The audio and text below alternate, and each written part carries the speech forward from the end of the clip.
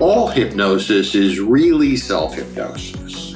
It's not something we do to a client. It's a normal state of consciousness. The client goes in. We just show them how to do that in an especially effective and targeted way. But the work is the work of the client. You want to transform yourself and improve your life. You long to help people. You wish to become healthier, happier, and more successful. This show is your opportunity to learn how to use hypnosis to make your life better. Each week, hypnotist Robbie Spear-Miller interviews people who have already changed their lives in amazing ways with hypnosis. These models can help you discover your path to making the most of your life. If you want to learn how hypnosis can help you reach your goals, this show is for you. Hello, everybody. Welcome to the Hypnosis Show podcast. I'm Robbie Spear-Miller, your host. Today, we have a really important topic that we're going to explore. We're going to be helping our listeners understand the legal scope of practice for hypnotists and how to navigate questions such as, what do we call ourselves? What are we legally allowed to help people with? How do we navigate some of the gray areas of hypnosis practice? Our guest is the expert on how to practice hypnosis legally, advocating for hypnotists across the US and Canada on behalf of the National Guild of Hypnotists. He's also a pioneer in hypnotic cancer treatment and specializes his hypnosis practice on oncology, fertility treatment, and weight control. Please welcome Reverend Dr. C. Scott Giles. It's a pleasure to be here and glad to be of help to the colleagues. So, how can I be of help? What questions do you have? Well, one of the things that often happens is when people are considering training to be hypnotists, they're wondering, are they allowed to practice? What are they allowed to do or not do? What is this type of certification going to get them, depending on where they're located? So I think it would be a good place to start about addressing that question. Sure. Well, first, understand that regulation varies in the United States by state. So we have 50 sets of rules. And in Canada, it goes by province. So depending upon where you are, you may have to follow or abide by different rules. Generally speaking, when you're setting yourself up as a practitioner of the hypnotic arts and sciences, and I have been in a private practice full-time for more than 30 years here in the United States, you do not want to present yourself as if you're some sort of junior psychologist. Do not try to put yourself forward as a mental health professional because hypnotists aren't. We are motivational coaches. We are self-help gurus. We can do wonderful things. I routinely work in a medical setting, but we're not ourselves healthcare professionals. And that's important to realize. Don't try to be a junior psychologist. Be a hypnotist and be proud of that. Now, if you think of it, all hypnosis is really self-hypnosis. It's not something we do to a client. It's a normal state of consciousness. The client goes in. We just show them how to do that in an especially effective and targeted way. But the work is the work of the client. We're not doing anything to them. Our role is as a coach. We are helping them use whatever hypnotic ability God gave them. We can't give them hypnotic ability they don't have. Just like an athletic coach can help an athlete use whatever level of athletic ability the athlete has, but can't give the player ability the player doesn't have. So that's our role. We are facilitators, we are coaches, we are guides, but we're not treating, we're not doing things to other people. The definition of the work of the hypnotist within the National Guild of Hypnotists, and we like to use the term consulting hypnotists for our members, is that consulting hypnotists help regular everyday people with regular everyday problems using individual hypnotic techniques. We don't claim to diagnose, to treat, to prescribe. And if you restrict yourself to that kind of work, you'll be fine. Now, you mentioned that I'm a pioneer in doing work with cancer patients, and I am. I was one of the very first hypnotists who got interested in that. I've maintained clinics and hospitals all through Illinois. Even now, kind of in semi-retirement, I still work with up to 75 cancer patients a month in my free clinics and a number as private clients. But I don't treat cancer. Only a licensed medical doctor can treat cancer. I help people with issues that are related: sleeplessness, worry, sadness, nausea, discomfort. My work is intended to make the work they receive from their physician more effective, not to replace it. And so if you see yourself in that kind of a role, you'll be basically in good stead. You want to avoid the language and the look and feel of the licensed healthcare profession. So, don't show up in your office wearing a white lab coat with a stethoscope around your neck. That gives the wrong impression. Don't use the language of psychotherapy. Don't talk about depression and anxiety and phobias. Don't use equivalents that are not regulated words. In the licensing laws of states and provinces, the scope of practice section contains protection for the licensed healthcare professionals and gives them exclusive rights to use certain words. The problem is that some of those words have fallen down into common language and we use them carelessly. As a practitioner, you can't use them carelessly. Otherwise, they can be used to hoist you on your own petard in a courtroom by an unfriendly lawyer. For example, I had a client just recently who said, "Well, I'm depressed today."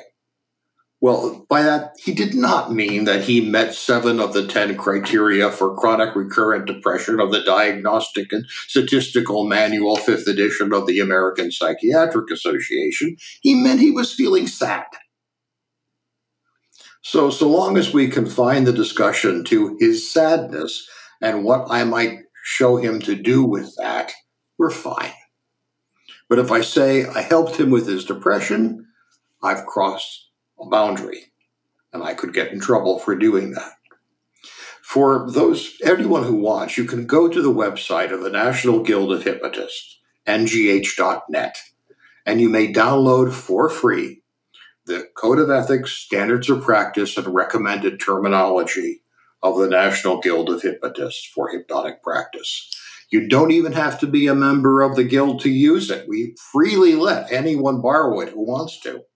And this will give you word-by-word equivalences for therapeutic language in non-therapeutic terms. We don't talk about depression. We talk about sadness. We don't talk about phobias. We talk about fears. We don't talk about anxiety. We talk about worry. We don't talk about compulsions. We talk about being driven. We don't talk about addictions. We talk about regaining self-control. And if you use the non-therapeutic language, you will steer your practice into safe waters. About a dozen times a year, I hear from colleagues who have received a cease and desist order for crossing these boundaries. And almost always what we do is we help them clean up their practice so that they're not using controlled language. When you get in trouble, it's almost always because of the words that have come out of your mouth or the words you wrote down on a piece of paper that caused that. So does that help initially?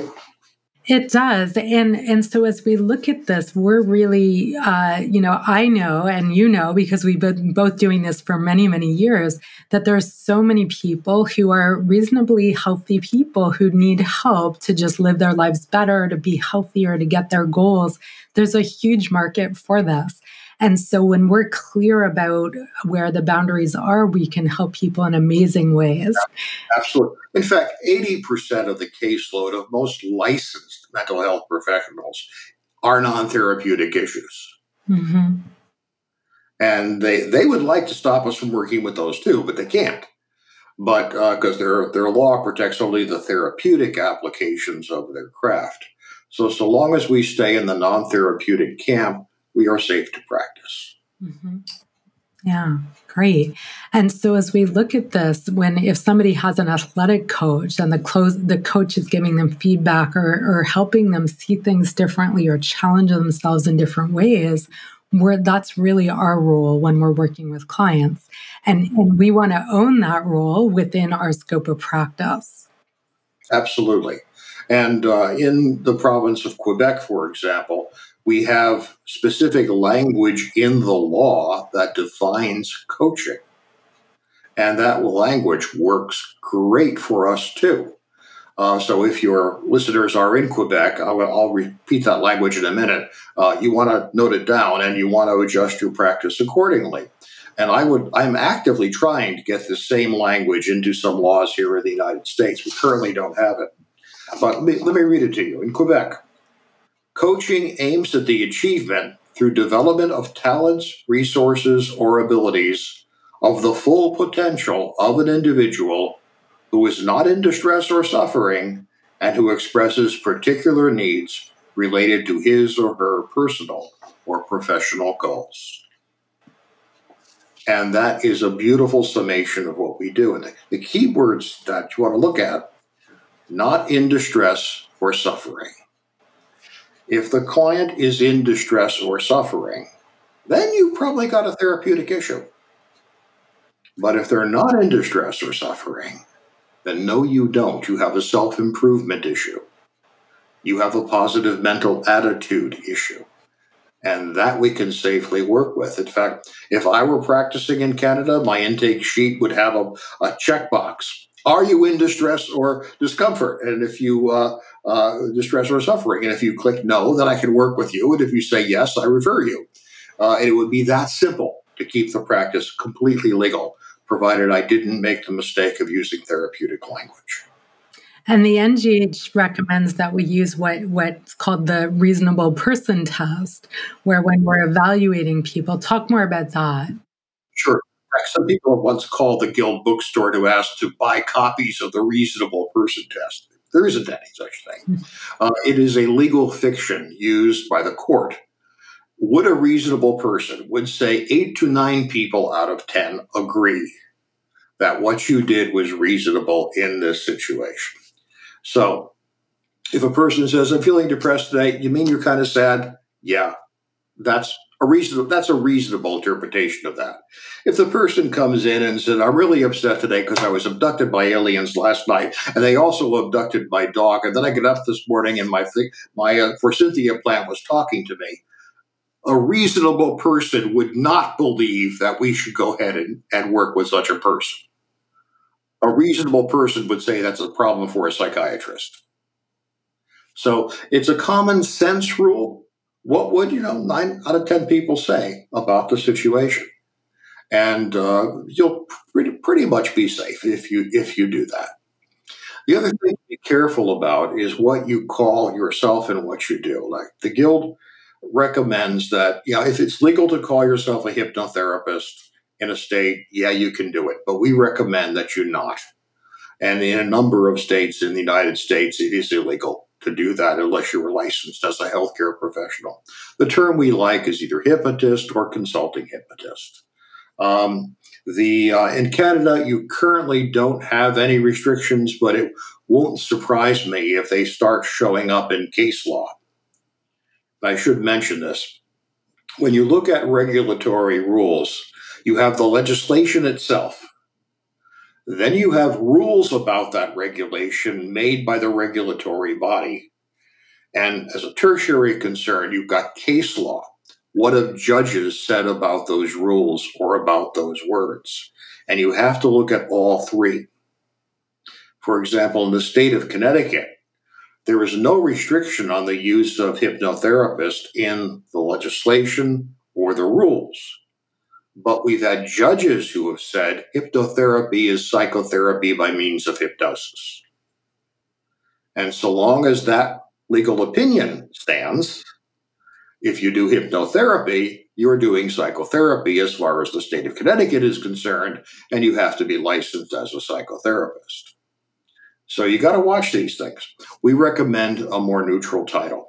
In fact, if I could wave my magic wand and create just one change in the whole profession of hypnotism in the United States and Canada, it would be to have all the organizations simply agree on a single title or small set of titles. Let's all agree to call ourselves consulting hypnotists or professional hypnotists or whatever, but then educate the public what that means. Instead of having, well, I'm a certified master hypnotist and I'm a behavioral hypnotherapist and I'm the grand poobah from the planet Hypno. The public doesn't know what to make of these titles. And because it's so confusing, it creates opportunities for our opponents to attack us. And so what I've observed here is that a lot of hypnotists call themselves hypnotherapists, even though they're not therapists. And I know the NGH recommendation in Ontario, where I am, is that you call yourself a hypnotist, because they could look at that. If you call yourself a hypnotherapist, they could say that's confusing to the public because it sounds like you're doing therapy, which belongs in the realm of psychotherapists or psychologists. And exactly. So it may not be in law, but it would be a wise choice. But because of it, most people here really look at it, they talk about hypnotherapy in the general public. That used to be the case in the United States, too. We actually had one situation in Texas where a group of hypnotists got cease and desist orders because they simply advertised their membership in an organization that used hypnotherapy in its title. And that was sufficient to generate a cease and desist order. Now, we ultimately got those dismissed, but part of that was that they had to stop advertising using that word. So, I treat people like adults. I don't carry them in for the rain. I mean, we tell you what we think you should do and why. And it's up to you to decide what you want to do with that information. And if you choose to ignore it, I don't have any way of compelling you. But I am telling you out front that if you get in trouble, there probably isn't going to be a lot I can do to help you. Yeah. And in Ontario, I know the penalty if you hold yourself out as a therapist and you're not a psychotherapist, I think it's something like $25,000 and possible jail time. It's not a small slap on the wrist. Right. Let me talk a bit about the Ontario law. Now, the Guild was heavily involved in negotiating that law. When it became obvious that there was going to be a psychotherapy law in Ontario and that we would not be able to stop it, we did intervene to try to shape it for the sake of our members. And we retained a lobbyist through our AFL-CIO affiliate. And it cost a fortune. I think it was $50,000 that we ended up spending there. And that came from the AFL-CIO, not from the Guild, because the Guild that costs $100 a year to be a union hypnotist, not even $100 a year. So that doesn't generate enough revenue to pay for something like this. But we shaped the description of psychotherapy in such a way that people who are practicing hypnotism in accordance with Guild standards, using Guild titles, are going to be fine. Let's look at that definition. There are 5 criteria that the law asks to determine if someone is doing psychotherapy. And the answer has to be yes to all 5 points. If it is, you're doing psychotherapy and you're regulated. So first, it's that you would treat. Well, we don't treat. We don't diagnose. We don't prescribe. We guide, we shape, we suggest, we hypnotize, but we don't use the language or treatment. So that's first. Treating by means of psychotherapy techniques. Well, we don't do that. We would hold that hypnosis as we implement it is not a part of psychotherapy. It's motivational guidance. Delivered through a therapeutic relationship. We don't hold ourselves as having a therapeutic relationship to our clients. We have a professional relationship, which again is why using the hypnotherapeutic term is going to be an issue there. An individual who has a serious disorder of thought, cognition, mood, emotional regulation, perception, or memory. Operant words there, serious disorder. Remember, just like in Quebec with this notion of distress or suffering, we don't work with people who have serious disorders. We work with people who have problems that concern them, and we help them discover ways they can resolve their own problems. And then finally, an individual's judgment, insight, behavior, communication, or social functioning. And we probably do that last one, but we don't do all five. Again, it's the words you use or you write down on paper that will get you into trouble. And if you're scrupulous about your words, you got smooth sailing in Ontario. But if you're careless, they can and will come after you. And I know they are looking for someone to make a test case out of. Right. Yeah. You don't want to become the example. And the media would love that as a headline too. So yeah, we've got to be in a position to help as many people as we can. Right. So with that caveat, both in Quebec and Ontario, you're fine. Basically, if you're practicing in accordance with guild standards and using guild terminology, there's no issue. It's when you depart from those that there are issues. And all the time I get people who are part of non-guild organizations who have gotten into trouble, and that organization gives them my telephone number to try to get them out of trouble. I just can't tell you how much I enjoy that. And it's tragic because I look at their materials and, they're toast. Yeah. Well, there are a lot of schools out there, and they may be in all kinds of locations that people get trained, and they're trained very specifically in things like PTSD or IBS, and there are all these medical diagnoses, and they come away believing they can treat people for those things, not realizing what the real scope of practice is. So the hypnosis skills are the same no matter what you're working with.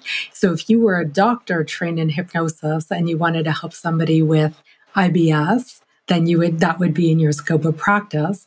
But as a hypnotist, that would not be. And I think that gets confusing for people sometimes. However, you could say to a person, I can't treat your IBS. That's not what I do. But I can teach you relaxation strategies that might help your IBS. That's right. That'd be fine.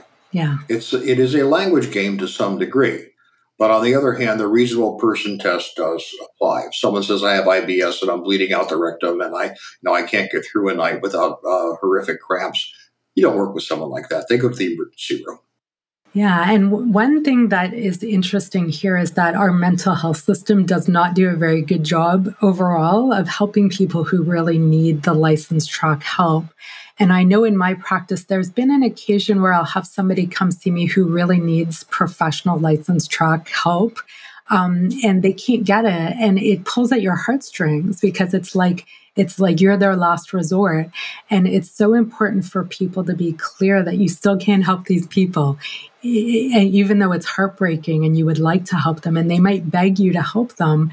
That's not our decision. And I think that as you and I talk about this and we talk about the legal aspects or the rules, people might forget that when they're in a relationship with their client and they're seeing what the person's actually going through. And you got to be careful about that. Like I occasionally get someone, well, I don't want to do chemotherapy for my cancer. I just want to focus on the power of the mind and use hypnosis to treat my cancer. I don't work with them. Mm-hmm. I'm very sorry, but if you were, I wouldn't work with someone who isn't also doing conventional medical care. Now, the other thing your people should be aware of is that psychology boards, medical societies hire shoppers. Shoppers is a loose term. These are people, typically law students, who receive academic credit for posing as potential clients. And they shop practices. And what they're trying to do is to get you to say something incriminating. And they're good at asking leading questions. They're trying to get you to say that you can do something illegal, and then a cease and desist order will follow. And you got to be very careful about that. I'm reasonably sure my practice has been shopped more than once. Once you know what to look for, you can kind of sniff it out. Which is fine because I practice squeaky clean as the person responsible or charged with legislation and governmental concerns for the entire National Guild of Hypnotists. The eyes of the medical society are very much on me. So I'm extremely careful about how I practice.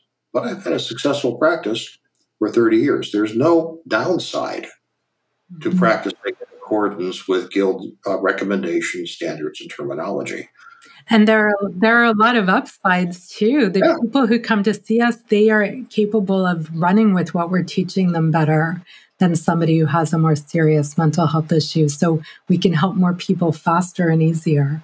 So there are some really good things about it too. Oh, and the research is overwhelming that people who get hypnosis in addition to conventional medical care have better outcomes. Mhm. Uh, that's why my programs are in hospitals and cancer wellness centers. The research overwhelmingly is that it does help, but it doesn't replace conventional medical care. And we are providing a complementary service in the sense of to make complete. We're not doing alternative medicine, which is something you do instead of conventional medicine. One question we get a lot now is, I'm doing online work because of the pandemic. What are the rules about that? And again, the Guild has we did a 2-year project. We were just finishing it up when the pandemic hit, so we just had to finalize it to publish it, about how to do online sessions and what some of the issues are. In generally speaking, you are regulated by the laws in place where you are physically present. So, Robbie, if you were treating someone in the state of Washington, for example, here in the US remotely, you are still regulated by the laws of Ontario. And you still have to follow those laws, even though your client's located in a state that doesn't have those laws. The other thing to be concerned about is that insurance companies are saying that if you are licensed or state regulated in your home state, you must also be licensed in the state where your client is. Now, that's not the law, that's an insurance company rule. But if you're licensed and your client is not, even though they're out of state, the insurance policy won't cover you in the event of a problem. So that's an important question to ask your insurance company. Well, and I can tell you what the answer is if it's the American Professional Agency, because we got that in writing. No, they don't cover you. However, if you're not licensed in your state of residence, because you don't have to be, you're practicing in accordance with guild rules, for example, as you are, I assume, then no, you don't have to be licensed where your client is either. So this is a case distance work where it is advantageous not to be a licensed healthcare provider in your home state. Hmm. And I've helped some people who have actually put their license on inactive status so that they could hold their services out as motivational coaching and work remotely across the country. And so that's something you got to be aware of. These are often not simple questions. So if you are not licensed and not required to be licensed where you live, like that's true here, let's say that I had somebody who wanted help in a United States state that did require licensing and we were doing it remotely, would that be covered by insurance or it would not be? It would your insurance would still cover you for that circumstance. You are because you are not required to be licensed where you are. You are only regulated by the laws where you are physically present. States cannot set rules across state boundaries. Only the federal government can do that. And there are no federal rules about this. Now, this isn't to say you're not going to have a problem with the insurance company trying to get out of its responsibilities, but in my opinion, you would win. All right. And tell us a little bit more about what we do. Like, let's say somebody's coming for help with pain management or they have a medical issue and we believe they really need to be checked by their doctor and have a note from their doctor before they see us. How do people manage that situation? Well, there are a couple of different ways to do it. In the National Guild of Hypnotists, we used to actually require a medical referral. And for decades, my cancer patients would show up with a prescription from their doctor for hypnotism. And the longer you do that sort of thing, the easier it becomes to get those prescriptions because you develop referral relationships with physicians.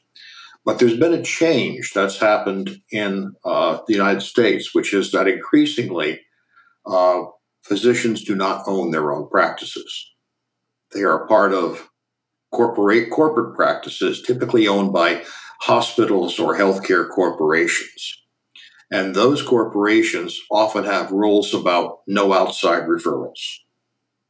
So, in fact, often if it's a service that corporation doesn't provide, they don't even tell it to the patient. So if there's if you're at hospital X and there is a treatment that would benefit you, but it's not available at hospital X, it's only available at hospital Y, they will not tell you about that treatment. It can get that predatory. So what we did is we modified our rules some years ago that when someone comes to you, if they've got a medical problem that you think requires physician involvement, we give them a letter of physician notification, which gives the physician an opportunity to object, which describes that your services will be non-therapeutic in nature, and offers the physician an invitation for more information if they or a member of their staff wants more information. That so far has proven to be all we've needed to do, although the reasonable person rule will still apply. If someone comes to you and says, I'm not going to have medical care by my doctor, I want to just get it from you, or I'm going to have my chiropractor treat cancer, or I'm going to this herbalist in Wisconsin, I think a reasonable person would say, no, I'm not going to work with this person. There's too much risk. And that's what I would do. I turn down such people. It's up to you, but on your head be it. Mm-hmm. You have to practice defensively. Right. So if we're helping somebody with something like pain management, so let's say a client comes and they have a headache and they want help with their headaches, we would want to get a doctor's note. Like what I do is I get an explicit doctor's note saying they've been fully diagnosed. If you could do that. But your healthcare system in Canada is different from what we have in the United States. It's a for-profit system. It's not national. It's not run by the government, and there is often these corporations will not issue such referral. So you don't get an explicit note for that. You just inform the doctor. Yes, like I have one oncologist who still does this for me because he says he doesn't care what the hospital wants. He's worked with me for 30 years, and by God, he's going to continue. But this is the exception. What I would do in a case like with a headache patient, well, first, have you seen your physician about these headaches? Have you reported this? And what did the physician say? And this all gets documented. They say, well, my doctor says it's just a tension headache. Well, okay, I'm willing to take people at their word. But I will still give the letter of physician notification. And if during the course of our work they manifest symptoms like eye shifting or weird facial affect, or one eye going in one direction from the other, say, okay, reasonable person test. This does not look like a non-therapeutic problem to me. I need to refer you to a physician. So that's how we would do it. Mm-hmm. And I think that's an important point because sometimes these things become obvious as we're working with people. It might not be obvious when they first come see us. So even if we've agreed to a program and an outcome, if it becomes clear that they're not a reasonable person, we need to address that at that time. When in doubt, refer it out. The small number of clients you will lose by doing this is vastly outweighed by the benefit to your practice of being in safe waters. Because having a practice that is known to be safe, where people talk about you well, that's your word of mouth. And that's your most precious resource as your practice goes through time. And if you start working with cases you shouldn't be working with, people are going to have bad outcomes. And even if you escape legal difficulty, they're going to talk. And it's going to mess up your word of mouth, and you're going to be out of business. Mm-hmm. And so that actually brings the question of we rely a lot on client testimonials where they share their experience with hypnosis and their results, and they tell other people, and it inspires other people to come and also have success. And sometimes when people are recording their testimonials, whether it's written or video, they'll mention, oh, I was so depressed, or I had anxiety, or whatever. And so how do we handle that aspect of things? Because I know in the general scope of practice rules, it says that the client can say whatever they want, and it's the language we use that determines the liability. Go for the words in our mouth, not the mouth of your client, that come out of your pen, not the pen of the client. I do online reviews now. In my case, the appointment management system that's integrated into my website uh, will send a request for a review to any client when they first book an appointment, and then every 6 months thereafter. And I can't edit those reviews. To be sure that they are verified. They are not editable. The only thing I could do is choose not to publish, but I cannot alter what the client says. So on my website, there's a whole page about client reviews. I hold my services out as motivational coaching by means of hypnosis, as a non-therapeutic, non-medical service, not any form of healthcare. I, however, have no control over what my clients say in their reviews, and they may choose to use words that are psychological or medical in nature. Understand that I am not affirming that. And that's the disclaimer on my website. Anyone can go read it. Okay. And so let's say somebody gives you a written testimonial or they give you a video and they mention that there you do have the ability to edit it. So the wise thing to do would be to take out the part. I would either edit it or annotate it, probably the latter. So if they say, Dr. Giles cured my cancer, I would put an asterisk down at the bottom. We do not hold our services out as any form of medical treatment. While the non-medical services we provide may be useful, and I would do that. Got it. Okay. So anybody reading it, it would be crystal clear. Right. Yeah. What gets you in trouble is ambiguity. Mm-hmm. You want to be clear about what you're doing and what you're not doing. Robert Frost said that good fences make good neighbors, and they do. Boundaries are a good thing.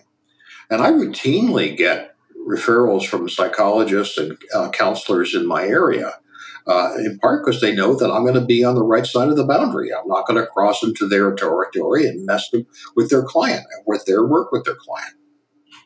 If a client's being treated for a generalized anxiety disorder by a psychologist, and the psychologist says, learning self-hypnosis probably do you a world of good, and they referred them to me for that, I teach them that.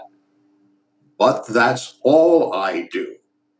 I don't say we're going to regress you to childhood to abreact the trauma of, pre-verbal childhood, which is causing your adulting. No, we don't do that. That's psychotherapy. Mm-hmm. All right. So, well, now that you bring up regression, talk a little bit about what are the risks that hypnotists are taking when they perform regression on clients? Because I know, like here, we don't do regression and we have gentler ways to help people forgive and let go or, build their future. But we do have a lot of people in Ontario who are really into regression and a lot of students who are wanting to learn that. So talk about that area a bit. The whole David Ellman Omni school of hypnosis is built around regression and abreaction. In the Guild terminology, we define regression as an imaginative review of significant events with the hypnotist serving as guide. Okay, that's our non-therapeutic definition of regression. It checks all the boxes for non-therapeutic. We're not saying we're regressing you to an earlier ego state where you become identical to a childlike consciousness and become incapable of distinguishing present from past. We don't do that. That's not how we define regression. Again, it's the words that come out of your mouth that'll get you into trouble. Mm-hmm. The other thing is you got to be careful about regression. I'm not a big fan of it. I will occasionally do it. I certainly know how. I'm much more willing to use gentler means that rewrite imprints that a client may have because I think they're dramatically safer. My purely personal impression after someone has been in this field a long time is that even people who specialize in doing regression and abreaction get it wrong about 25% of the time. And I have worked with people who have, to my mind, have been harmed by a careless regression done by a hypnotist. And here in the United States, especially here in the Chicago area, there's a real issue with regression because we were the center of the satanic panic in the 1980s and 90s. This is when a psychiatrist and a psychologist based at Rush Medical Center, running the Dissociative Disorders Clinic, used hypnosis and other psychiatric techniques to convince people that all of their problems were due to ritual cultic abuse in childhood. And they started the entire satanic panic, which swept the whole nation. Lots of innocent people were hurt, were harmed. Lots of people were caught up in this. And what the hypnotists were doing is they were creating rampant false memories, which is very easy to do. Mm-hmm. And so you have people who will say, I have these clear memories of being incested by my father, but there's absolutely no evidence that it ever happened. Or I remember giving birth to these babies that were used for satanic rituals, but my doctors say there was no evidence I've ever been pregnant. That's false memory. I don't teach basic hypnosis anymore, but when I used to, and occasionally when I teach the Ericksonian class, I'll, just as a demonstration of how easy this is to do, I will take a volunteer from the class and using conversation only, no hypnosis, I will, in front of the class, program a false memory into the volunteer. It's that easy to do. And you add hypnosis into that, it becomes even more. Rush Medical Center ended up paying one of the largest malpractice settlements in United States history because of what those people were up to. They all lost their licenses, but more significantly, hundreds, maybe thousands of people were harmed. Yeah. And really, in my view, it's unnecessary. I as well know how to do it. I've done it very rarely. And there's so many gentler ways and less risky ways to help people. So it really seems unnecessary from my view. I know that this is a controversial topic and a lot of people are very into regression in this field. But I think that the evidence that we need to look at is that insurance companies make you get extra insurance if you perform regression. And so they know from their point of view, it is a greater risk. Because they know that when there are court cases, that tends to be what it's about. And sometimes I've seen people, often with very casual levels of training, doing these regressions. And what I see is the hypnotist is just on a power trip. Mm-hmm. Yeah, or it's the soap opera. They love it for entertainment. It's intriguing. It's an adventure, and they don't realize what the risks are. Now, I'm intrigued because when you shared with me what you wanted to talk about, you mentioned something about what are the downsides to the fact that as hypnotists, we're not a regulated field. So personally, I feel like it's a huge upside. I don't want to be regulated. I think we've got a lot of freedom to help people, and we're offering them a true alternative because there aren't a whole bunch of rules tying our hands. So I'm curious about what is the downside from your point of view. It's like with everything else, it's a two-edged sword. If state licensure gives you maximum protection because the state is explicitly saying you can do this, but it also gives you minimum freedom. On the other extreme, completely no regulation, you've got maximum freedom. You can do anything you want within the limits of what's legal. But on the other hand, you've got no security. That freedom can be taken away from you by a stroke of the legislative pen with no warning. And that's happened a number of times. So between these two extremes, we have a continuum. You have what are called structured exemptions. This is what we have in Illinois, which is you have to be licensed as a psychologist to do hypnosis, except if you follow the following rules, which have a disturbing similarity to the Guild Standards of Practice because I'm the person who wrote this law. But The state is saying you may do this without being a licensed person, but you may do only this. So you're given some security, but some structure. Then we have registration acts. And a registration act is where the state says you want to do hypnosis, you got to register. We give you a number, and there are some rules. So long as you obey the rules, you can keep your number. If you disobey the rules, we take away your number, and you can't practice. We have this in a number of states, Connecticut and Colorado, several others. Again, this is now more protection, but also more structure because you got a much longer list of rules you have to abide by. And the rules can get in the way from giving people what they actually need, or they can waste a lot of time. They most certainly can. Mm-hmm. And so what the downside of regulation is minimum freedom. The downside of no regulation is minimum security.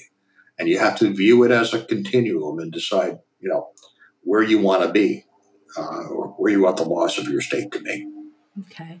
So from the point of view of people who are considering doing hypnosis as a career, can you tell us a little bit about, like in Canada, you mentioned Ontario and Quebec, and we've got the rest of the rest of Canada, the provinces and the territories.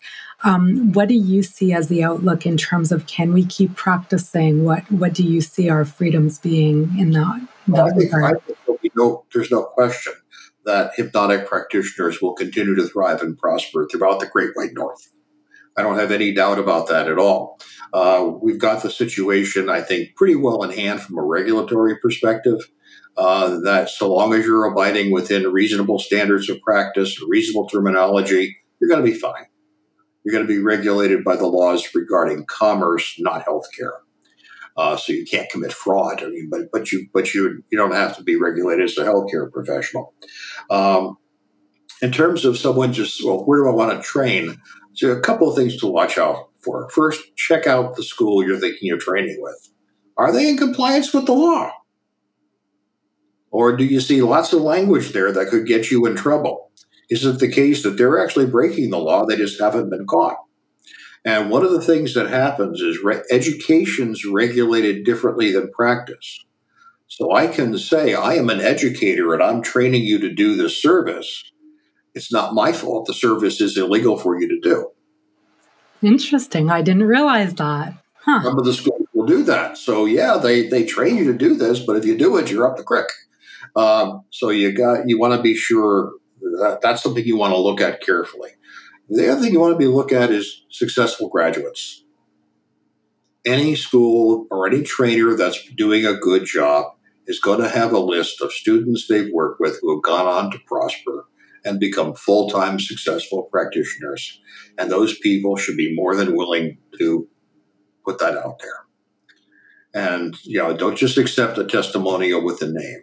Someone who's practicing as a hypnotist should have a business telephone number, an office address, a website, things that you can look at and check.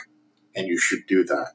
If what you get is look at a training program and you see lots of problematic words and there are no student testimonials and you can't find any student who trained with them that actually has a thriving practice, go somewhere else. That would be my very candid advice. Mm-hmm. Yeah. And beware of international programs or programs in another province or state than you're in, because where they are, it may be perfectly legal to do what they're teaching you, and where you are, it may not. But if you're learning in an environment where everybody thinks this is what we do, it can become normalized and you might not realize that you're not allowed to do it. And I think that happens a lot. It did happen a lot. It does happen a lot. And we used to have, you don't see the unlicensed, the unaccredited PhD programs in hypnosis around so much anymore, but they used to be common.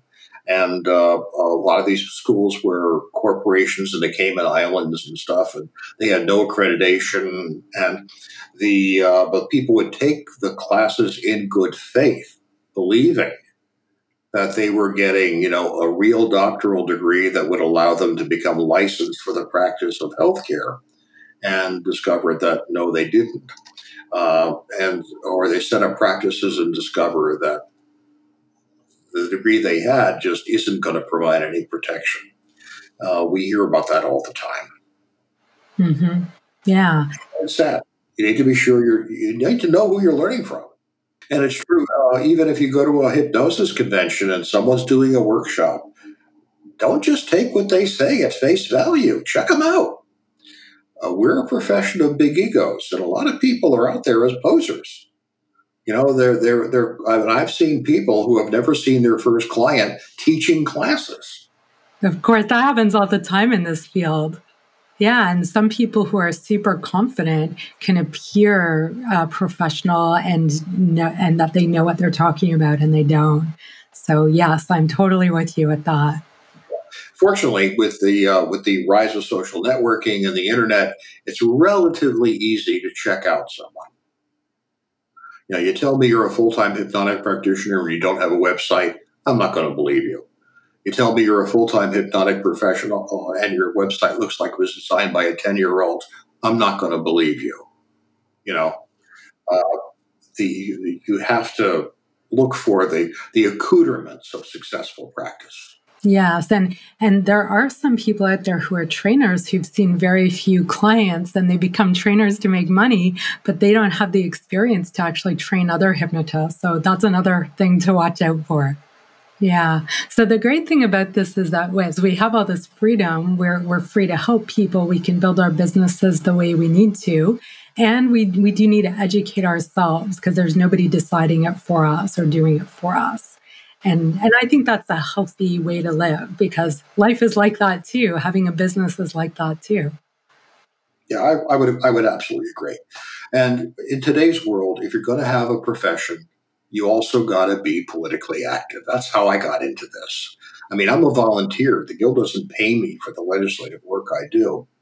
But if you're not going to be politically active as a profession, other professions that are politically active are going to roll right over you. It's called rent chasing, the use of public law for private purposes. They'll try to take your clients away just to minimize competition. So that's why everybody needs to join the union right away. Yeah, it's worth it. Certainly, as a union officer myself, I'm vice president of the Hypnotist Union for the Guild. But larger than that, any hypnosis organization to which you give your loyalty, check it out. Be sure it's got the capacity to protect you if something goes wrong. And then evaluate what the different organizations are able to do for you. I mean, don't join an organization where if you get in trouble, they send you to me and just rely on my willingness to help out a colleague, even though they're not part of the National Guild of Hypnotists. Because it's going to depend on how I'm feeling that day and how busy I am, whether or not I give you the time of day. If you're going to be a hypnosis organization, you should be politically active. And if you're not, that's something people want to look at when they make a decision about where to go. And that's as close to a plug as I'm going to give for the Guild. I'm not going to say the organization out there. It's not. It's the one I've personally given my loyalty to. Great. So, Scott, share with people how they can learn more about you and also how they can join the NGH Union and the NGH so that they can enjoy the protections of being in the scope of practice and also contribute to defending our industry. Sure. Well, first thing to do is go to the website of the National Guild of Hypnotists, ngh.net, ngh.net. And you can join the union right from the website. It's less than $100 a year. Those are your dues, and it also gives you a whole bunch of other benefits, including, by the way, free college education for you and your members of your immediate family. All the classes are online, but it's fully accredited. You can get a 2 and a 4, even a 4-year degree in certain fields for free if you're a union member. There's legal discount, lots of benefits. So that's the first thing to do. You want to know about me? Go to my website, which is www.c as in Charles, my first name, S as in Scott, my middle name, and then my last name, GILES.org, because I'm a nonprofit organization, not a commercial business. Well, Scott, thank you so much for being here. I know you're volunteering tons of time to help with this issue in general. And hopefully this podcast will give you less work so people can just listen to learn about it instead of asking you questions over and over. That saves me time. So. Yeah, I hope that's true. So thank you very much. I really appreciate it. A pleasure. If you have ever struggled with relationship boundaries, confidence, fear of abandonment, or replaying the same relationship drama over and over again, you will learn a great deal from next week's podcast. Join us to witness how Clarissa transforms her approach to relationships and dating. Hypnotist and marriage and family therapist Julie Neese will be coaching her through it. And if you are wanting to discover more about how hypnosis training can help you, go to hypnosistrainingcanada.com and schedule your free consultation.